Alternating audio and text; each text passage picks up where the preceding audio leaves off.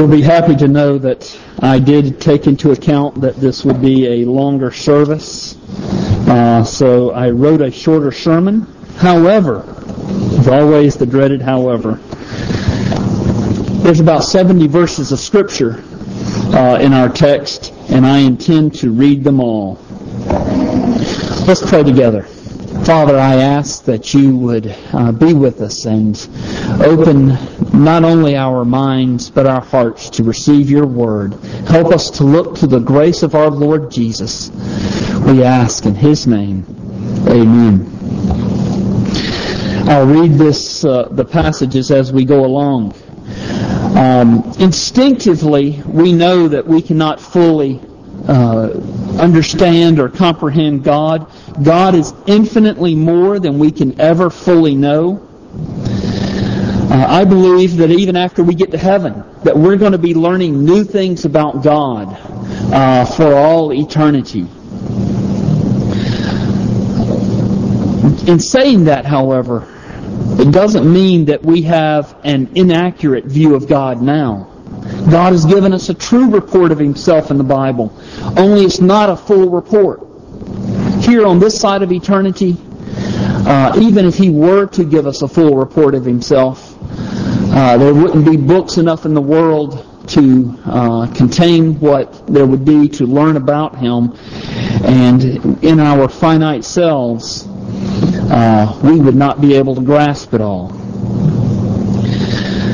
This is not a weakness in our theology that we don't know everything about God. In fact, theologians have a term that acknowledges that we don't know everything about God. They speak of the incomprehensibility of God, or some of the older theologians might call it the inscrutability of God. The Bible teaches the incomprehensibility of God. Listen to Romans 11, verses 32 through 36. Oh, the depths of the riches and wisdom of the knowledge of God. How unsearchable are his judgments, how inscrutable his ways. Who has known the mind of the Lord, or who has been his counselor, or who has ever given a gift to him that he might be repaid? For from him, and through him, and to him are all things. To him alone be the glory forever. Understanding that you cannot put God in a box, or that you cannot predict what he's going to do or not do, is the key to understanding this passage. God does not act in this passage, nor does he act at any time in ways that we would typically expect. God is the sovereign God, and he is infinitely greater than we are. We're going to see this morning that both Jacob and his uncle Laban are acting very foolishly. They are both jockeying for position. They want wealth. And so each is trying to gain as much wealth as they can. And in so doing, they're trying to take advantage of each other. Both men end up being too smart by half. The more cunning they are in their schemes, the more foolish that they appear. I read this passage over and over again this week, and I kept saying to myself, these men are clowns in the way that they are trying to manipulate and get one up on the other. But in spite of Jacob and Laban, God once again proves that he is a sovereign God who is able to draw a straight line with a couple of crooked sticks.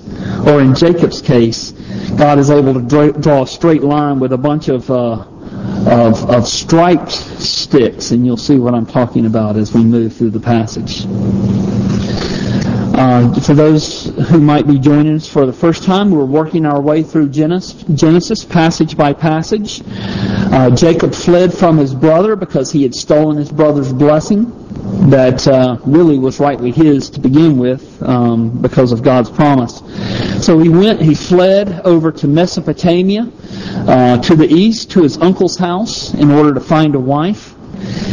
He met Rachel. He worked 7 years in order to pay the bride price, but his uncle tricked him because instead of giving him Rachel, his uncle gave him his older daughter, Leah. And then at the end of the week, Laban also gave to Jacob Rachel to be his wife. But it was in return for another 7 years. So Jacob worked 7 years and then had to work another 7 years. So 14 years. During those last 7 years, Jacob had 12 children, 11 sons and 1 daughter. He had those 12 children by his 2 wives and their maidservants. So, now we come to our passage. Those 7 years have ended.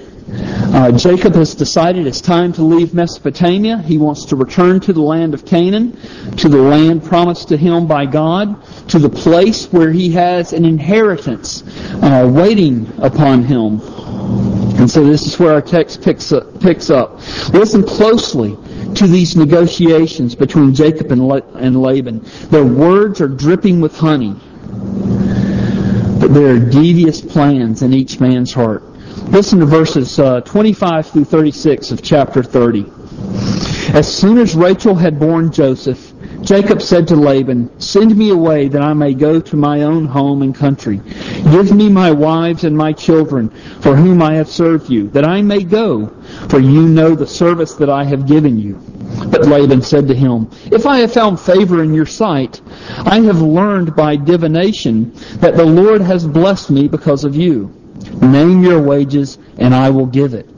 Jacob said to him, "You yourself know how I have served you, and how your livestock has fared with me. For you had little before I came, and it has increased abundantly, and the Lord has blessed you wherever I turned.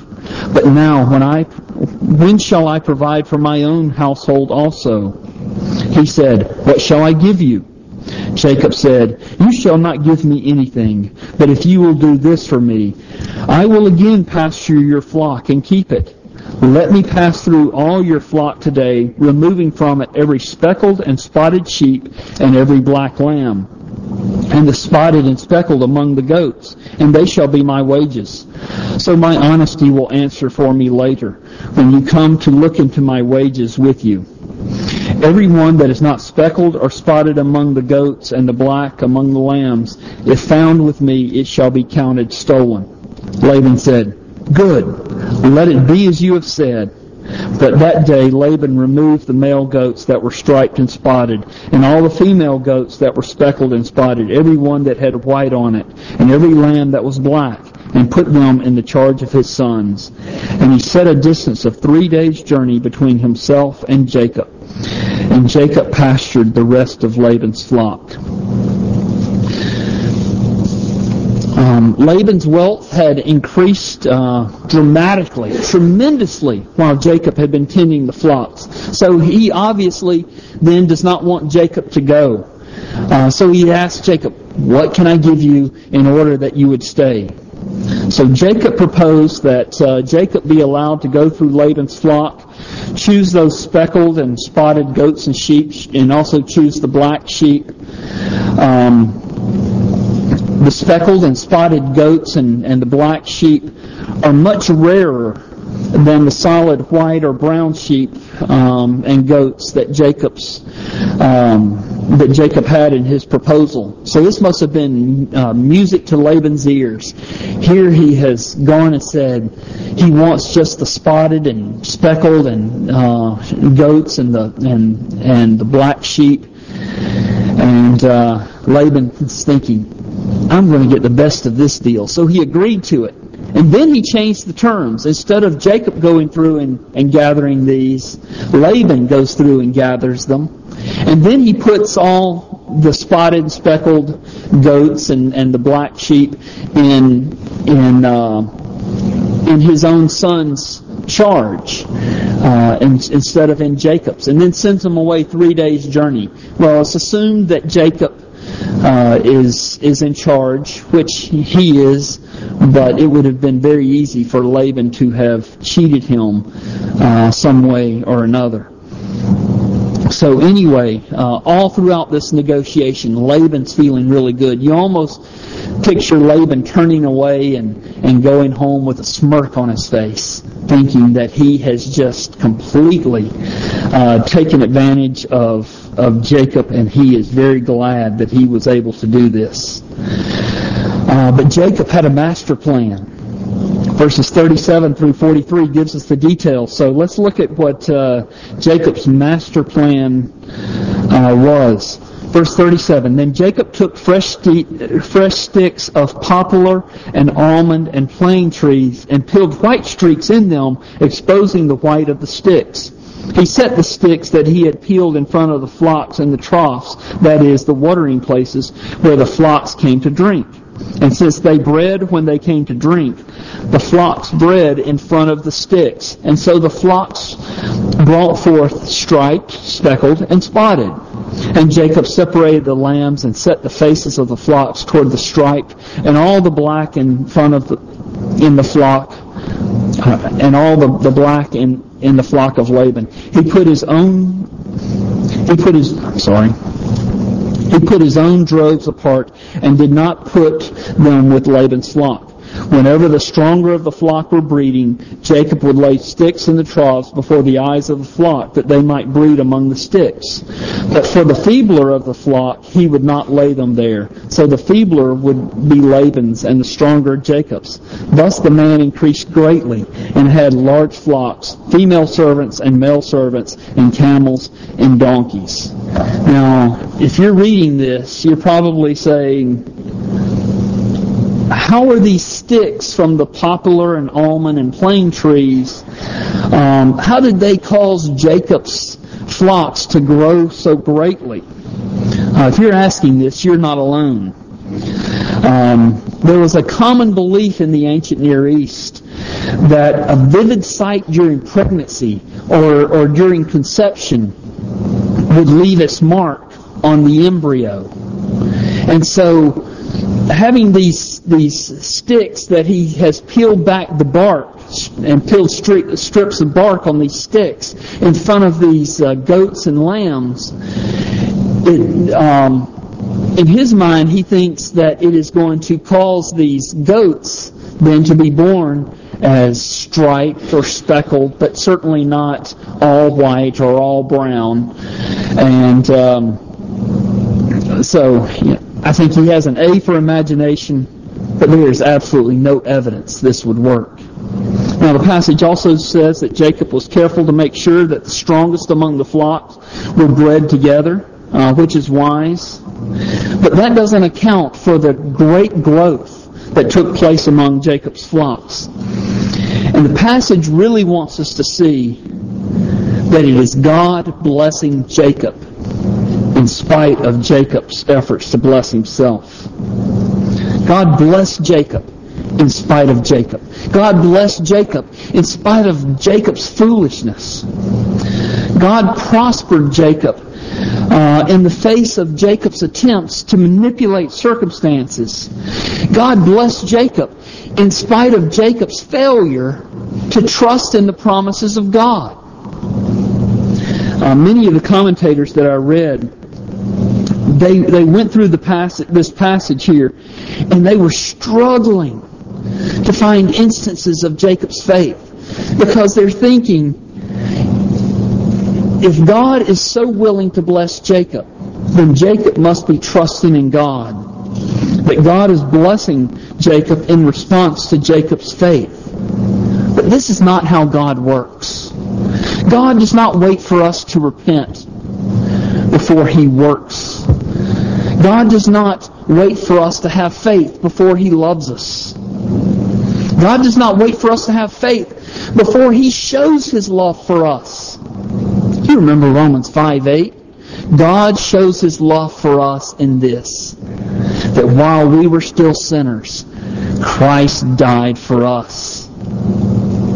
We repent, or we trust in God, because God has begun to work in us. If it were up to us, none of us would repent. None of us would have faith. All of us would go our own way. It is God coming to us prior to us turning to God. God makes the difference. God is gracious to us before we trust in Him. This is a great example of God drawing a straight line with the crooked or striped sticks. Jacob being the crooked stick. And God has said, I love Jacob. Even though he doesn't love me right now, I love him. Even though he has never loved me, I love him. And I have determined to bless him. Therefore, he will be blessed in spite of himself. Jacob worked for Laban another 6 years after they made this agreement. Because of Jacob's blessings, and in spite of Jacob, Jacob's flocks have increased. Jacob has prospered tremendously. And it seems as if the wealth has been transferred from Laban to Jacob. So Jacob begins to notice that his uncle Laban is not being as nice as he used to be. So Jacob's probably thinking it's time to go. So God spoke to Jacob and confirmed this feeling. So then Jacob called Rachel and Leah out into the field to tell them he was planning to leave. He wanted their buy-in so that they would not fight him when it was time to go. Notice that he calls them out into the fields. We'll read it in a second. Because he had learned that tents have thin walls. So he has made his plans to leave while Laban has gone to shear his sheep out in the fields. So listen to the next passage of Scripture. We've moved into chapter 31, verses 1 through 21. Now Jacob heard that the sons of Laban were saying, Jacob has taken all that was our father's, and from what was our father's, he has gained all this wealth. And Jacob saw that Laban did not regard him with favor as before. Then the Lord said to Jacob, return to the land of your fathers and to your kindred, and I will be with you. So Jacob sent and called Rachel and Leah into the field where his flock was, and said to them, I see that your father does not regard me with a favor as he did before, but the God of my father has been with me. You know that I have served your father with all my strength, yet your father has cheated me and changed my wages 10 times. But God did not permit him to harm me. If he said, the spotted shall be your wages, then all the flock bore spotted. And if he said, the striped shall be your wages, then all the flock bore striped. Thus God has taken away the livestock of your father and given them to me. In the breeding season of the flock I lifted up my eyes, and I saw in a dream that the goats had mated with a flock were striped, spotted, and mottled. Then the angel of the Lord said to me in the dream, Jacob. And I said, Here I am. And he said, lift up your eyes and see. All the goats that mate with the flock are striped, spotted, and mottled. For I have seen all that Laban is doing to you. I am the God of Bethel, where you anointed a pillar and made a vow to me. Now arise, go out from this land, and return to the land of your kindred. Then Rachel and Leah answered and said to him, is there any portion or inheritance left to us in our father's house? Are we not regarded by him as foreigners? For he has sold us and has indeed devoured our money. All the wealth that God has taken away from our father belongs to us and to our children. Now then, whatever God has said to you, do. So Jacob arose, set his sons and his wives on camels. He drove away all his livestock, all his property that he had gained, the livestock in his possession that he had acquired in Paddan Aram, to go to the land of Canaan to his father Isaac. Laban had gone to shear his sheep, and Rachel stole her father's household gods, and Jacob tricked Laban the Aramean by not telling him he had intended to flee. He fled with all that he had, and arose and crossed the Euphrates, and set his face towards the hill country of Gilead. So, Jacob has made his escape while Laban was out in the field. We're going to find in a second that Laban, when he finds out about it, gathers his forces, and he goes on the warpath. And so, well, let's just go ahead and read ahead toward this confrontation. When it was told Laban on the third day that Jacob had fled, he took his kinsmen with him and pursued him for 7 days and followed close after him into the hill country of Gilead. But God came to Laban the Aramean in a dream by night and said to him, "Be careful not to say anything to Jacob, either good or bad." And Laban overtook Jacob. Now Jacob had pitched his tent in the hill country, and Laban with his kinsmen pitched tents in the hill country of Gilead. And Laban said to Jacob, "What have you done that you have tricked me and driven away my daughters like captives of the sword? Why did you flee secretly and trick me, and did not tell me, so that I might have sent you away with mirth and songs, with tambourine and lyre? And why did you not permit me to kiss my sons and my daughters farewell? You have done foolishly. It is in my power to do you harm, but the God of your father spoke to me last night, saying, 'Be careful not to say anything to Jacob, either good or bad, now that you have gone away, because you have longed greatly for your father's house. But why did you steal my gods?' Jacob answered and said to Laban, 'Because I was afraid, for I thought that you would take your daughters from me by force. Anyone with whom you find your gods shall not live. In the presence of our kinsmen, point out what I have that is yours, and take it.' Now Jacob did not know that Rachel had stolen them." It's funny how God meets Jacob. God meets Laban. God says to Laban, "Do not harm him." He wouldn't have said that if he wasn't on the warpath. But then when when Laban catches up with Jacob, he says to him, "I just wanted to kiss my daughters goodbye. I just wanted to say goodbye to my grandchildren. Why are you running away?"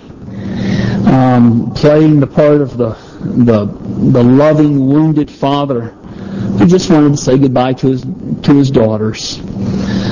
I'm going to jump down to verse 36 because Laban does an exhaustive search for his household gods and cannot find them because Rachel has them in her saddlebags and she's sitting on top of them. But verse 36, Jacob is filled with righteous indignation. Then Jacob became angry and berated Laban. Jacob said to Laban, "What is my offense? What is my sin that you have hotly pursued me? For you have felt through all my goods. What have you found of all my household goods? Set it here before my kinsmen and your kinsmen, that they may decide between the two of us." Here's the upshot. They end up making a covenant with each other. Laban proposes this peace treaty, this agreement between the two of them. So here is Laban hotly pursuing Jacob, obviously with the intent of taking back his daughters, taking back his flocks by force. God comes to him, "Do not lay a hand on Jacob. Do not harm him." And God turns Laban's harmful plans and brings a peace agreement out of it. And so they make this peace agreement, a pact of non-aggression, if you will. They set up a pillar. And Laban says, "I will not cross to the west of this pillar." Jacob says, "I will not cross back to the east of this pillar."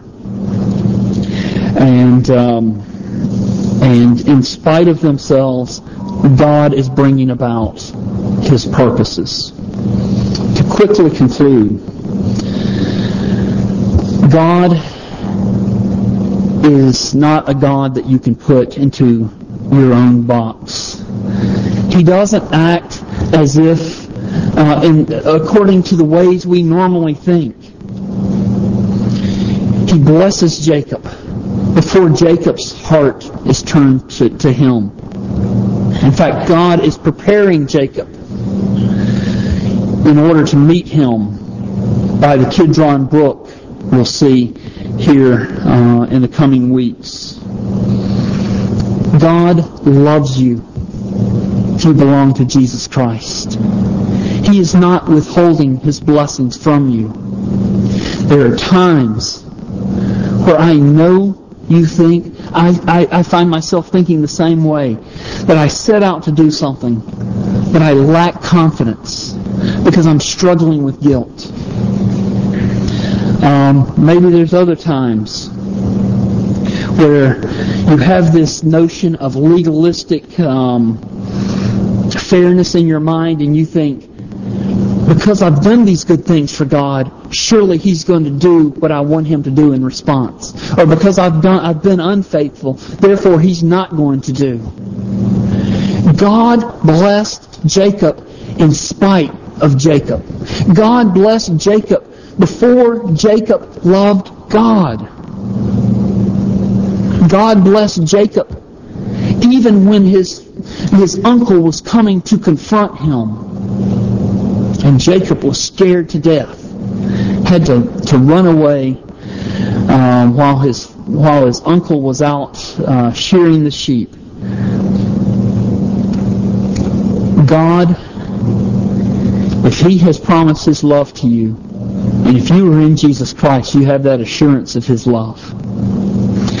God will use even the greatest fears in your life in order to be a blessing to you. God will use the failures and the foolishness, just like He used in Jacob's life. So He will use even your foolishness to bring His good about, to bring blessing into your life. It could well be that the largest regrets, the largest regrets are the biggest levers that God uses to bring His grace about in your life. It could well be that your largest regrets are those things that God uses to keep you humble, to keep you near, to keep you in dependence upon Him. The God that we are learning about here is a God of grace. The God we are learning about here is a God that is faithful to His promises and that will never, ever abandon His children, because He will never, ever be unfaithful to Himself in spite of you.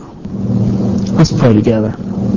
Father, I pray that as we have looked at Your faithfulness through the lives and disobedience and foolishness of Jacob and Laban, I pray that You would encourage Your people. Father, I pray that if there are any here who have never turned to the Lord Jesus Christ, help them to remember that You will also be faithful to them, that You will be faithful to pour out Your judgment against them, because their sins still stand against their account. And God, I pray that in so humbling that You would also draw them to the Lord Jesus, because He alone is that narrow gate.